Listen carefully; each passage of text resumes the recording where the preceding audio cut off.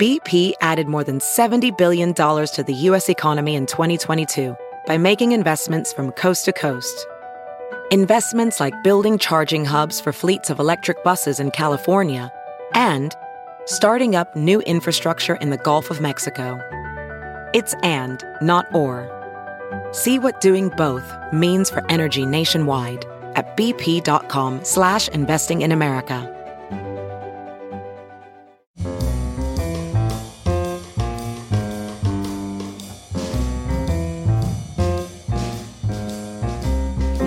This is Merriam-Webster's Word of the Day for Friday, November 16th. Brought to you by Merriam-Webster's Collegiate Dictionary, 11th edition. Available from your favorite bookstore or online at www.merriam-webster.com.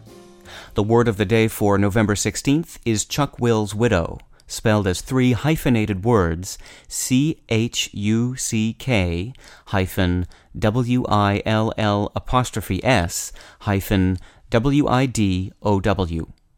Chuck-willz-WID-oh is a noun that means a medium-sized, long-winged, nocturnal bird of the southeastern United States. Here's the word used in a sentence.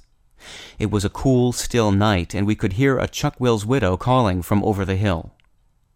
The chuck-willz-WID-oh is a nocturnal bird, part of a group of birds known as nightjars that can be found in the swamps, rocky uplands, and pine forests of the southeastern United States, and it's often confused with its close relative, the whippoorwill. Like many of our feathered friends, the chuck-willz-WID-oh got its name through onomatopoeia. The name chuck-willz-WID-oh imitates the sound of the bird's call. Given that the bird will sometimes repeat its call up to 800 times without stopping, the imitative origins of its name is hardly surprising. I'm Peter Sokolowski, and this was your Word of the Day for Friday, November 16th. For more information, visit Merriam-Webster online at www.merriam-webster.com.